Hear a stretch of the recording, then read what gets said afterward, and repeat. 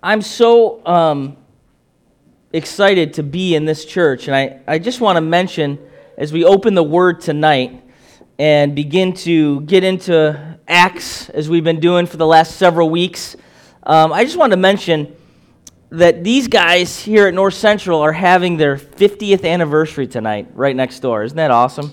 That's pretty incredible.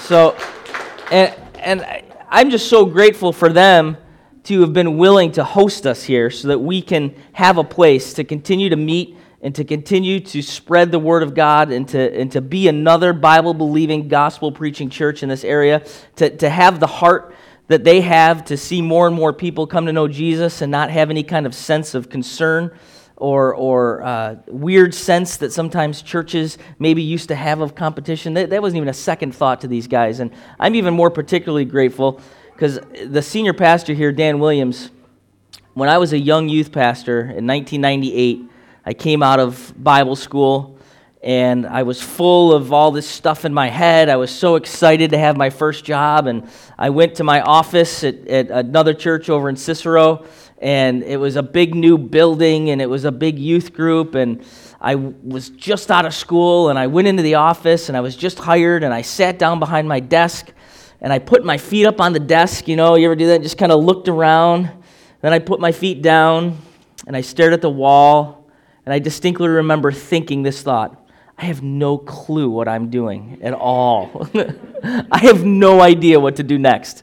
And I was able to call Dan Williams, who was a youth pastor at another Assembly of God church, and I sat down with that man, and he was like, all right, here's what you got to do. And he walked me through how to functionally be a youth pastor in the first couple years of my ministry, and I'm eternally grateful to him, and this is an incredible church, and I'm glad he's here. So let's do this as we open up the Word of God. Let's pray for North Central in their 50 years, that they would have another 50 years of incredible ministry here. And let's also pray that God would speak to us through His Word tonight. Amen. God, we just thank You for this place. 50 years of Your Word being preached. 50 years of people in Liverpool, New York, standing in this place worshiping You every week. God, we pray that You would bless this leadership team. We pray that You would bless this church. We pray that You would bless their celebration tonight, God. You have one church, and we are so grateful that we get to be a part of it, and we ask that the gospel of Jesus Christ would go out from this place for another 50 years. We ask that the gospel of Jesus Christ would be proclaimed and that You would be glorified and worshiped in great measure right here on this street, on this address. God, we thank You that You've provided a place for us to be and to meet and to worship You and to preach Your word, to be together and to grow. And we ask that You would, again tonight, be faithful to speak to us through Your word. In Jesus' name, everybody said, amen. So here we are. We're still in Acts, and we have been spending the last, I don't know how long, going through this incredible really recitation from Luke on the expansion of the church from the beginning and the expansion of the Word of God as right from the start it began to spread throughout the world. And that's really what Luke's doing here in the book of Acts. He's giving an account and he's telling a remarkable story of the growth and expansion of the church.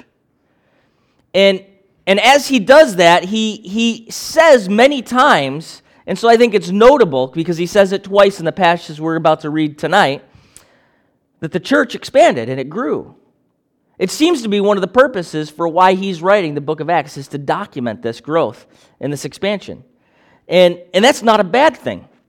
In fact, I think it's a good thing. Sometimes, even in the church today, because maybe the pendulum has swung in the way that we talked about it or in our motives behind talking about it or the way we've talked about it, sometimes church growth or this idea of church growth has become kind of a negative in our mindset. But Luke, in the book of Acts, is celebrating the growth of the church and the expansion of the Word of God as it spreads. And he does that in this passage in Acts chapter 6, verses 1 through 7. Let's read it together. Now in these days, when the disciples were increasing in number, a complaint by the Hellenists arose against the Hebrews because their widows were being neglected in the daily distribution.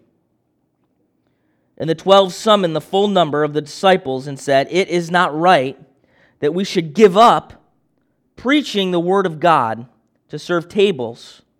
Therefore, brothers, pick out from among you 7 men of good repute, full of the Spirit and of wisdom, whom we will appoint to this duty. But we will devote ourselves to prayer and to the ministry of the word."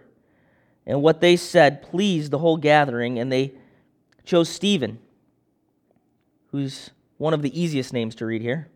Stephen, a man full of faith and of the Holy Spirit, and Philip, and Prochorus, and Nicanor, and Timon, and Parmenas, and Nicholas, a proselyte of Antioch. These they set before the apostles, and they prayed and laid their hands on them. And here it is again. And the word of God continued to increase, and the number of disciples multiplied greatly in Jerusalem, and a great many of the priests became obedient to the faith. So think about that. As we look at this chapter, Acts chapter 6, verses 1 through 7, in verse 1 we see, "Now in these days when the disciples were increasing in number," and then in the last verse it says, "And the word of God continued to increase, and the number of the disciples multiplied greatly in Jerusalem, and a great many of the priests became obedient to the faith." As we see in the last verse, even a number of the priests, many of which, thousands of them probably in number, that were the lower class priests, didn't have a lot of money. They didn't make a lot of money, and they would have themselves been probably recipients of the gifts or like even the distributing of food and other things that they speak of in regards to the widows in this passage. And many of them, even numbers of them, came to faith. So the church was growing. The church was increasing. The word of God was spreading. And Luke is documenting it. Luke is celebrating it. And this entire passage is sandwiched with it. It's the first thing he says, and it's the last thing he says in verse 1 and in verse 7. And I think it's important to note. I think it is something that we should celebrate. I think it's an exciting thing. A move of God is happening. Luke is documenting the move of God. People are coming to Jesus. The word of God is spreading. And this is of such great value that a couple of hindrances come against it in this passage. And it's a very practical passage. A couple of things happen that they see as obstacles to the continued increase in spreading of the Word of God. And they got to deal with it. They got to deal with a couple practical issues here in this passage that I think are incredibly relevant to us today. You know, as I think about this move of God that Luke is documenting in the chapter of Acts, or in the 6th chapter of Acts, I think of just the way the world is today and what's going on today. I think sometimes in America we think of a move of God and it seems as if that's something in days of old, or that's something in the past. I think many times in America we see that to some degree over years and years of religion, that maybe the people we interact with and the people we encounter and the people we talk to some degree may seem to be almost inoculated, right, to the gospel, almost immune to it because they've heard it so much, or they've maybe heard versions of it or false versions of it, or have an idea of what Christianity is, or have an idea in their head of what they think faith is, and so they're kind of resistant to messages that seem similar or that seem like something they've heard before, but they're kind of inoculated to it. They don't want to talk about it. But the fact of the matter is today the Word of God is spreading like never before. The move of God is moving all over the world, in Asia, in India, all over the world. God is moving and His word is spreading and people are coming to Jesus and miracles of faith are happening all over the world. Isn't that amazing? The increase of the church is happening all over the world. And I believe it's happening to some degree here in the United States. But as we look across the world, we see these moves of God. And I think sometimes our temptation is to maybe criticize different moves of God because they don't seem perfect, right? I think we've said things like this in the past that, well, we need an axe move of God, as if somehow this this move of God in the book of Acts was so much more pure than other moves of God. But if you really look honestly at the book of Acts, it wasn't perfect either. I mean, you got Ananias and Sapphira dropping dead, for goodness sake, right? I mean, people are dropping dead because of sin in their move of God. I would say that's a little messy. You got Simon the magician. You got theological confusion with Apollos. You got John Mark fleeing. I mean, as you read through the book of Acts, there are issues, right? And here we have a practical issue. People in the church are complaining. How many of you guys have ever heard of that before? They dealt with the stuff we're dealing with, right? It was not this pure move of God. As the word of God spread, as God began to move, things needed to be dealt with. And that's what happens here in the book of Acts. And I know that as we look at this together, there's a couple of huge things that we need to grab onto as we take a look at this passage together. First of all, I want you to see this conflict, this first practical obstacle for the Word of God spreading that we find in Acts chapter 6, 1 through 7. Look at verse 1. Now in these days when the disciples were increasing the number, a complaint by the Hellenists arose against the Hebrews because their widows were being neglected in the daily distribution. So here we have the Hellenists, which is the Greek-speaking Jews, and we have the Hebrews, which is the Hebrew or Aramaic-speaking Jews at this time. There's a cultural and there's a language difference here, and there's some fighting. And what they're seeing is that the Greek-speaking Jews' widows are being neglected at the distribution, and someone's saying, hey, this needs to be taken care of. The Greek-speaking Jews' widows are not getting what they need. And so they look to the apostles and they say, hey, you need to take care of this. You guys need to deal with this issue. And this becomes a practical obstacle to the growth and expansion of the Word of God. And you would say, why? Well, think about it for a minute. And we got the disciples, we have the apostles, the witnesses to be the men that were with Jesus, the witnesses to the resurrection, to the ascension, the guys that God has set apart and called and anointed to go out and spread the word of God. They're doing it. They're out there. They're preaching and proclaiming. And as we talked about in Solomon's porch, they're proclaiming the word of God. As you look back in Acts chapter 4, verse 10, if you have your Bible, turn there with me. What is this word of God that they're proclaiming? In Acts chapter 4, verse 10, you see, let it be known, this is Peter, to all of you and to all the people of Israel, that by the name of Jesus Christ of Nazareth, whom you crucified, whom God raised from the dead, by him this man is standing before you well. They just healed this man.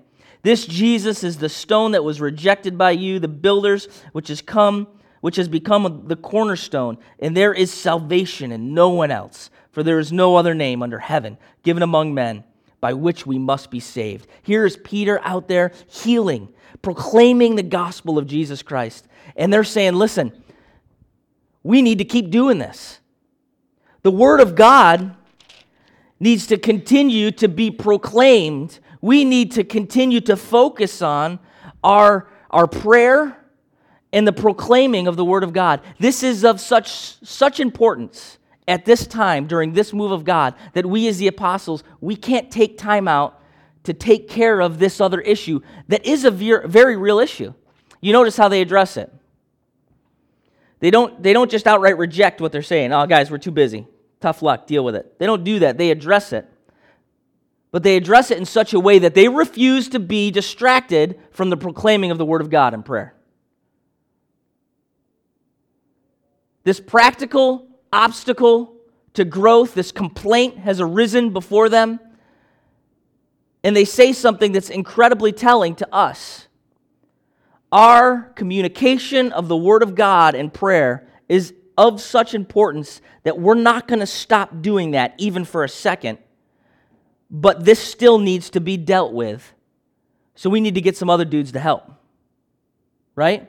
This is what they're saying. We need some other people to step up who have particular characteristics that can step in and that can serve and use their giftings and do something so we can continue the communication of the Word of God in prayer.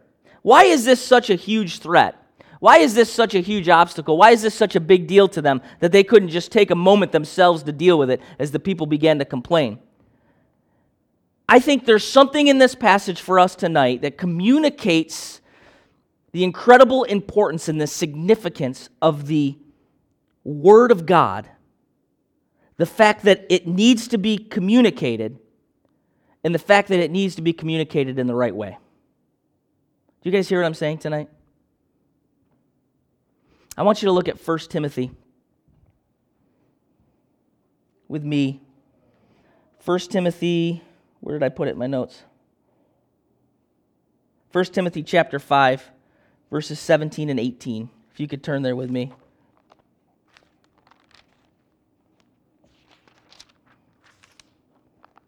First Timothy chapter 5, verses 17, Paul says, "Let the elders who rule well be considered worthy of double honor, especially those who labor in preaching and teaching. For the Scripture says, 'You shall not muzzle an ox when it treads out the grain, and the laborer deserves his wages.'" Why did I read that verse to you? There's something that Paul's saying in 1 Timothy chapter 5. He's saying, let the elder who preaches and teaches have double honor and pay him what he's worth, because this particular person that God has called needs to spend time in the Word, needs to spend time in prayer, needs to deal with the Word of God rightly so that it's communicated in such a way that people's lives can be changed and their minds can be transformed and the Word of God can spread. The apostles, in similar fashion, said, listen, what we're doing, the communication of the Word of God, what we witnessed, what we are aware of, what we are continuing to understand and study in a particularly special way, we need to be able to get out there and communicate it. And we got to communicate it rightly so that people continue to be healed, so that people continually be transformed, so that the gospel of Jesus Christ continues to spread, and so the church grows. I got to tell you, I've never been more challenged in this regard than when we started Missio Church. And there, in the men that God put me around when we started this church, has challenged me in this way like I've never been challenged before. And let me say it this way. You know, as a young guy kind of coming out of Bible school, there's this idea of preaching and teaching the Word of God that's almost becomes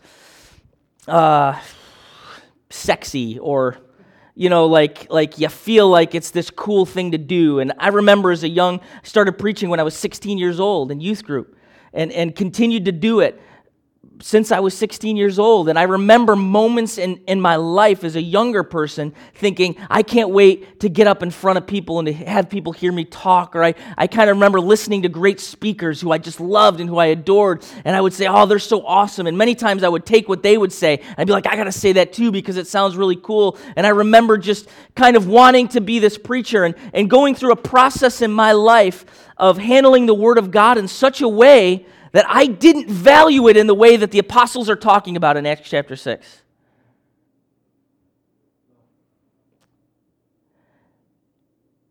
There came a time, probably later on in life, after youth pastoring for a while, that this began to change in me.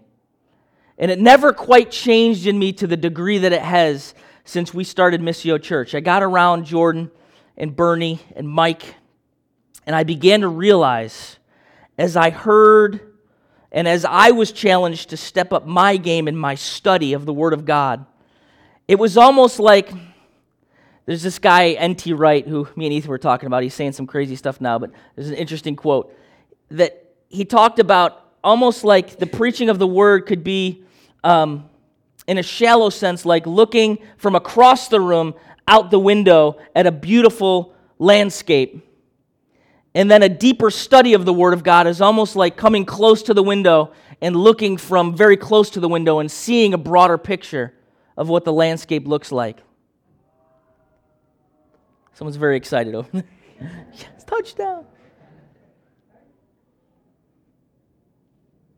And I began to see the Word of God preached in such a way that I would sit and I got to tell you, I've been impacted by a lot of great preachers, but the way that we've handled the Word at Missio Church, and I don't mean to brag on us, but I'm giving a personal story of how it's changed me.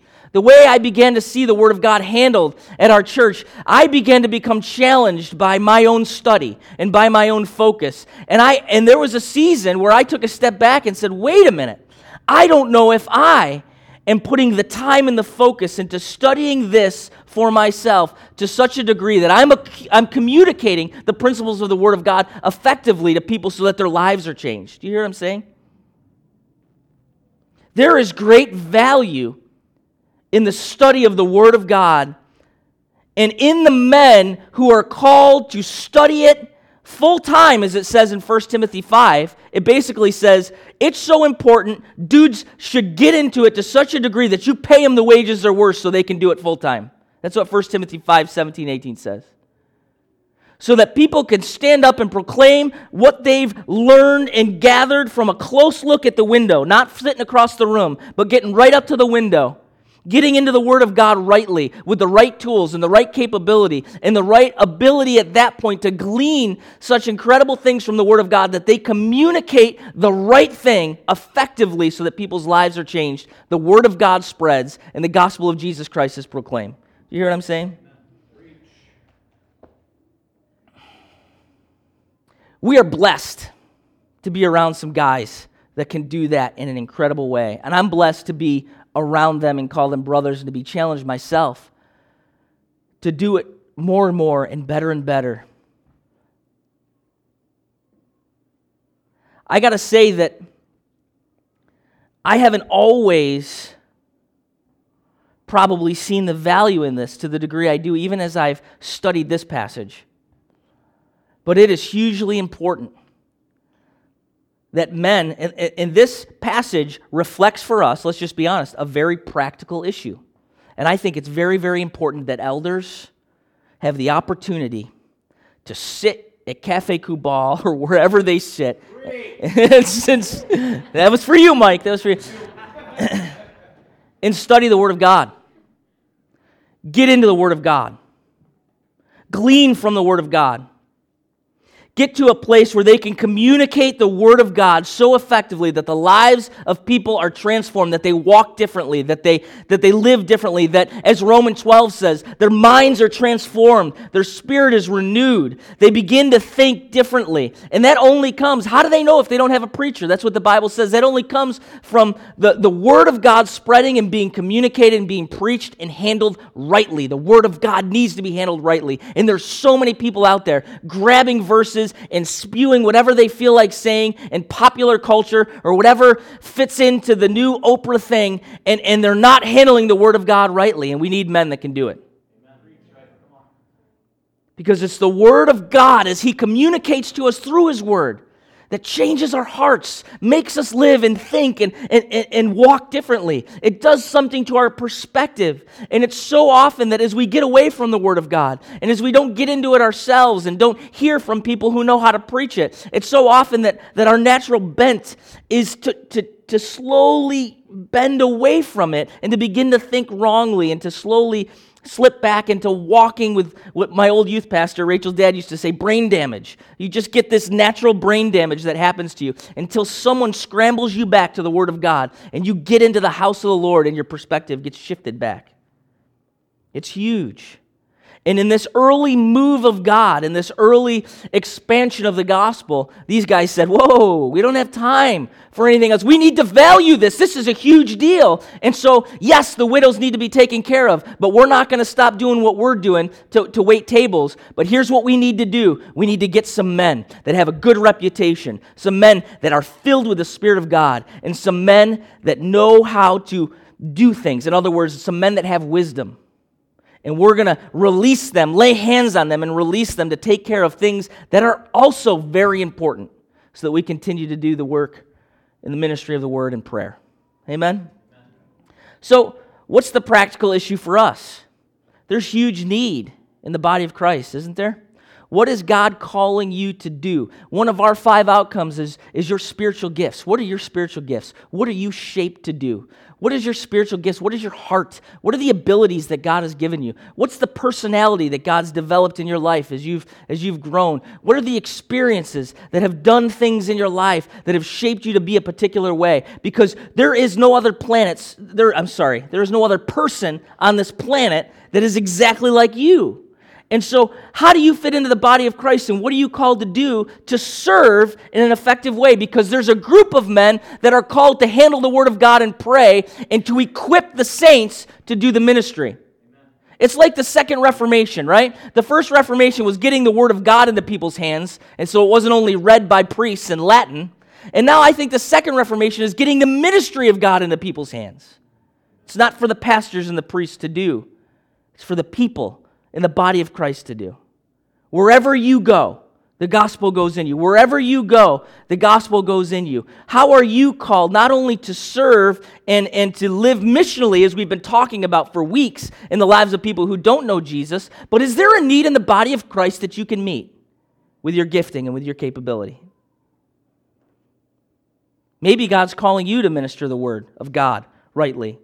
And maybe you need to hear that call and respond to it in a way that's incredibly serious, in a way that causes you to enter into a life of more study and take steps to learn theology and doctrine and read the Word of God for yourself in a way that's not just devotional, but in a study type way. Maybe that's what God's calling you to do. I think God's calling all of us to do that in some degree. But others of us, God's calling you to serve the body of Christ, how you're gifted. You know, there's dudes that know how to play music. Isn't that great? It's incredible. And they serve, and they sacrifice time. Incredible amounts of time. Not just to be incredibly competent in the instrument that they play or in their ability to sing, but also to come here and to practice and to set up and to tear down and to do sound and to do that kind of thing. And that's a huge need in the body of Christ. Can I tell you that Mike Mazie cannot do that? And we're so grateful.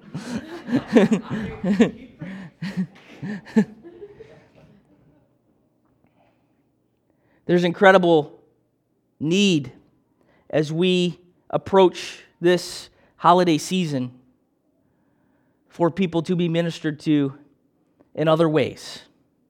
And you could think of them, any number of ways. In the body of Christ, in our own church, and outside of the church. Have you sat and thought through where God's calling you to step in? Have you sat and thought through where you might be used? I've gone way away from my notes. That's why it's such a huge deal. I want you to listen to this from John Stott. I think that's the quote I gave you, Nate. That's the one I'm going to use. I had a few, and I wasn't sure. John Stott said, "We must allow the Word of God to confront us, to disturb our security, to undermine our complacency, and to overthrow our patterns of thought and behavior." I think this is a great quote showing us how significant and how powerful the Word of God is in our life. We have to let it confront us. We've got to let it overthrow us. We've got to let it do something in us that causes change, to disturb our security. And the way that the Word of God does that is when someone communicates it to us in a way that's right. The way the Word of God does that is when we learn ourselves how to get into it and how to glean from it. We need to allow the Word of God to do that in our lives. Think about how the gospel of Jesus Christ was doing that in the book of Acts. I mean, think about that little passage we just read in Acts chapter 4, verse 10. The Jesus you crucified. This man stands healed before you. Not because of me, Peter said, but because of the Jesus you crucified, who has the capability now to save you. I mean, the gospel was so powerfully communicated in that moment. The gospel has been so powerfully communicated throughout the ages. I began to think through in my preparation for this how significant the gospel has been, how significant the life of Jesus and the gospel of Jesus Christ it is the center point of human history. The world has been absolutely transformed. Western civilization really ultimately created in the way that it is today. I remember as a law student sitting in Boston. I had already been a pastor for years and was currently youth pastoring at the time I was in law school. And I was sitting in my constitutional law class. And I had this incredible professor, Elizabeth Spahn. She was one of the first females. She was of the class of the first females to graduate from Yale Law School. Brilliant woman, completely godless, and had a disdain for God and for Christianity. And she taught constitutional law actually in a very passionate, remarkable way, and in a way I'll never forget. But in the midst of that, her hate or her disdain for the gospel and for Christianity continued to come out, and she would spend many class hours talking about how awful religion is and how it's ruined the world and started all these wars and how it's been just this terrible thing that's continually just caused chaos and war and destruction throughout the world. And she continued to spew this through the constitutional law class, and she spent a couple of days in particular on it, where it became kind of the heart of the class for a couple of days. And I remember just feeling, I don't know if any of you have been in a college today, that's pretty much what you're getting. So I remember just kind of feeling like, what the heck, And I went home and I went online and I said, I'm just going to look at the significance of the gospel and the significance of the gospel of Jesus Christ and the church's impact in Boston. Just Boston. Forget about the rest of the world throughout history. Let's just look at Boston. The creation of Harvard. the hospital. I began to list all the things that were in existence because of the gospel of Jesus Christ and the church of Jesus Christ in the city of Boston throughout history. And I walked into the next class with that list. And she began to spew how Christianity in particular and religion has destroyed so much. And I just said, Mrs. Spahn, can I take a minute? She's like, yeah, Mr. Kelly, go ahead. I said, let me tell you what would not be here if it wasn't for the gospel of Jesus Christ and the church. And I started listing all the hospitals, all the universities, all the programs for prisons, all the programs for all the charities. I mean, I listed probably about 25 things before she said, hold on. And she actually took a step back and scratched her head, and she's like, I guess I never thought of it that way. She didn't know what to say. And it gave me an opportunity to begin to think through, holy cow, the gospel of Jesus Christ, the spreading of the word of God has had such an amazing impact in the lives of people and in our communities. It's interesting to think about, isn't it? How many of you guys think that the word of God and the gospel of Jesus Christ needs to continue to spread in Liverpool in such a way that lives are transformed, that marriages change, that the way people love and raise their kids is different, and ultimately so their lives aren't bent for destruction, but are bent towards an ability and salvation, so that when they stand before God someday, He doesn't see their sin and their mistakes. He sees Jesus and His forgiveness and His redemption. That's ultimately what we need to see happen in the lives of people. As I watched that video today, I just began to think about that. How imperative it is for the Word of God to continue to spread. What are the obstacles for that to happen right now? What are the obstacles in our church for that to happen? What are the obstacles these guys faced, the complaints about the widows? They needed to take care of it. So they found these men to deal with it in an effective way. What are the obstacles for us? We need to think through that. Because ultimately what this passage is about is that the Word of God needs to spread. The gospel of Jesus Christ needs to spread. We need to hold it in such a value that we need to find any way possible for it to continue to be proclaimed rightly so that it can spread and people can hear it and lives can be changed. And we need to think through that. Amen?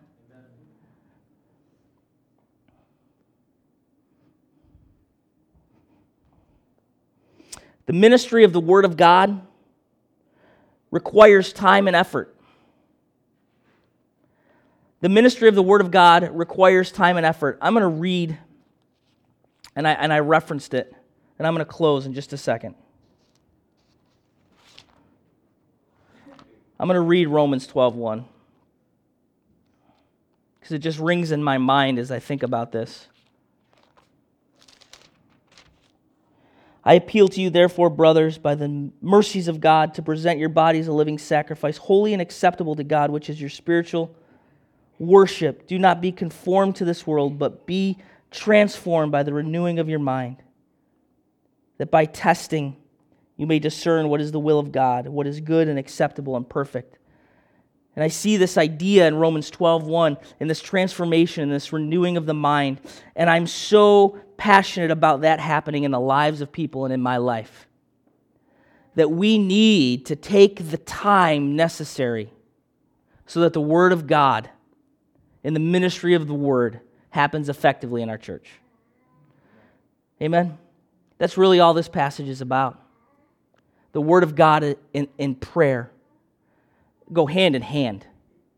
The ability to communicate the Word of God rightly, as the apostles communicated in this passage, takes prayer. It takes being in prayer. It takes time to get into it and to study and to discern. And we need to release elders to do that. And we need to step up and we need to move into a place where we serve the body of Christ and fulfill what God's called us to do in relationship to our gifting in this body. Amen? Who are these men? Who are these men that step up? That are faithful to do what God's called them to do. Two of them we recognize in this passage because we see them later on, Stephen and Philip, right? Stephen, unbelievable man. And I'm not going to take away from Mike because he gave me this passage so that he could have the next one. And talk about Stephen. And you see Philip later on. The rest of the dudes we don't see later on. But who are these men as it's described in this passage? Men that have a good reputation. People look around and they say, you know what, I can't think of anything that I can say bad about this guy. He's just got a good reputation. He is known in the body of Christ to be a man who is a good man or woman. Someone filled with the Spirit. Filled with the Spirit of God, living their life controlled by the Spirit of God, listening and attuned to the Spirit of God in their life. And someone with wisdom. This is an interesting one because the Word of God talks a lot about wisdom. And I think it's an important attribute in someone who serves in the body of Christ. And I think it's significant because the Bible says all you have to do is ask for it and God gives it freely. But as you look around, there's a lot of people who don't have it. And wisdom and knowledge are different. Knowledge, I know this guy. He's brilliant. He's a mess. Like the dude theologically is brilliant.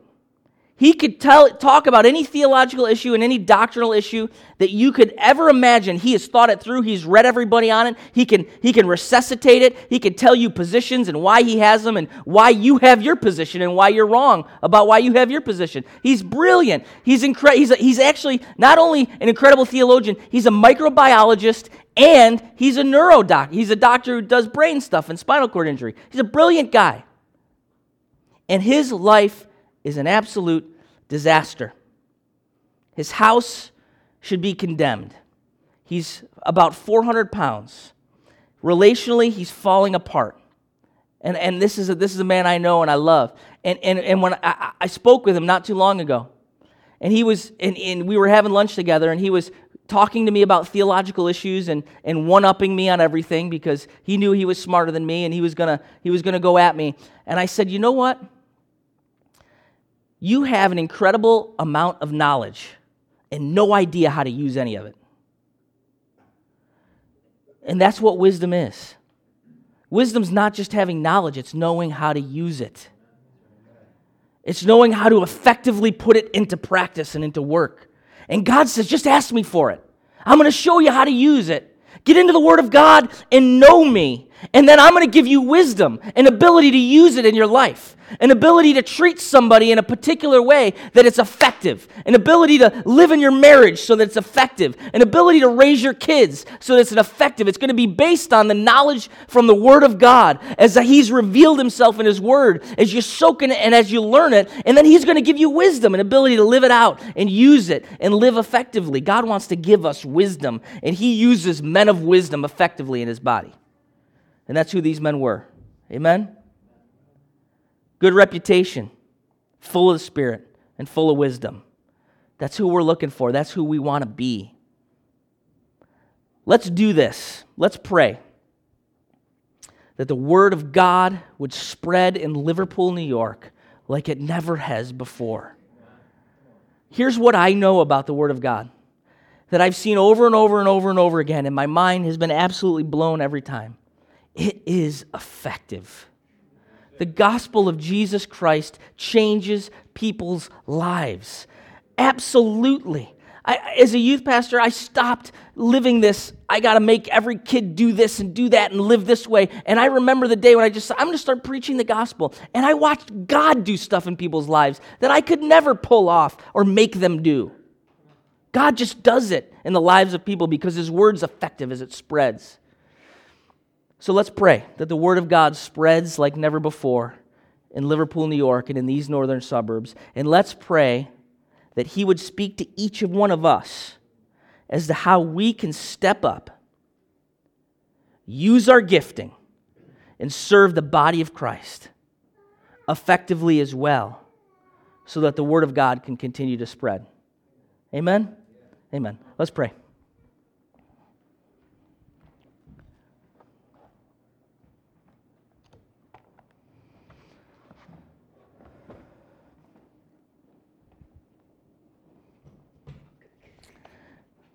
God, we thank You again for who You are. We certainly thank You for the importance of those who need to be served, like in this passage, the widows who needed to be served. We thank You that You've put people in our midst to show us that we need to be selfless, that we need to give of ourselves. And we thank You that we can't outgive You, because as we live that type of life, You add value to us in such a way that we recognize that's how life is supposed to be lived anyway.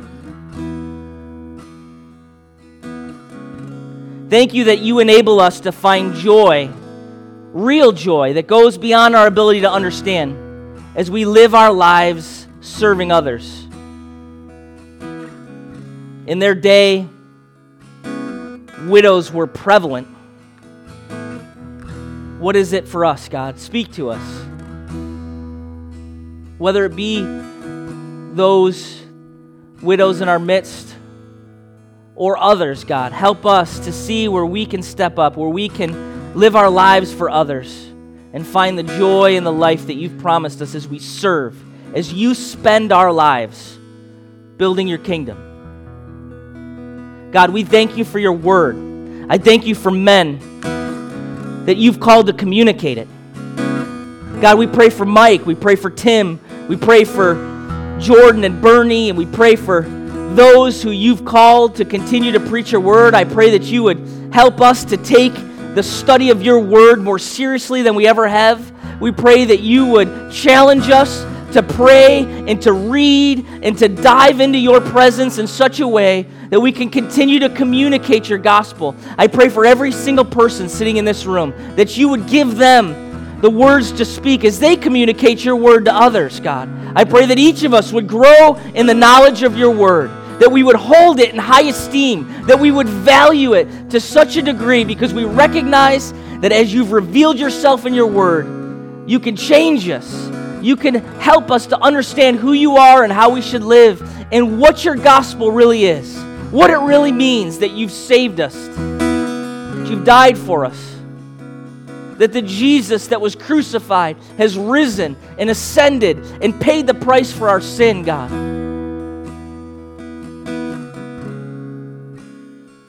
We thank You for who You are, how You use us. Let this church be a church that proclaims your word and is a part of spreading the gospel of Jesus Christ all across this area.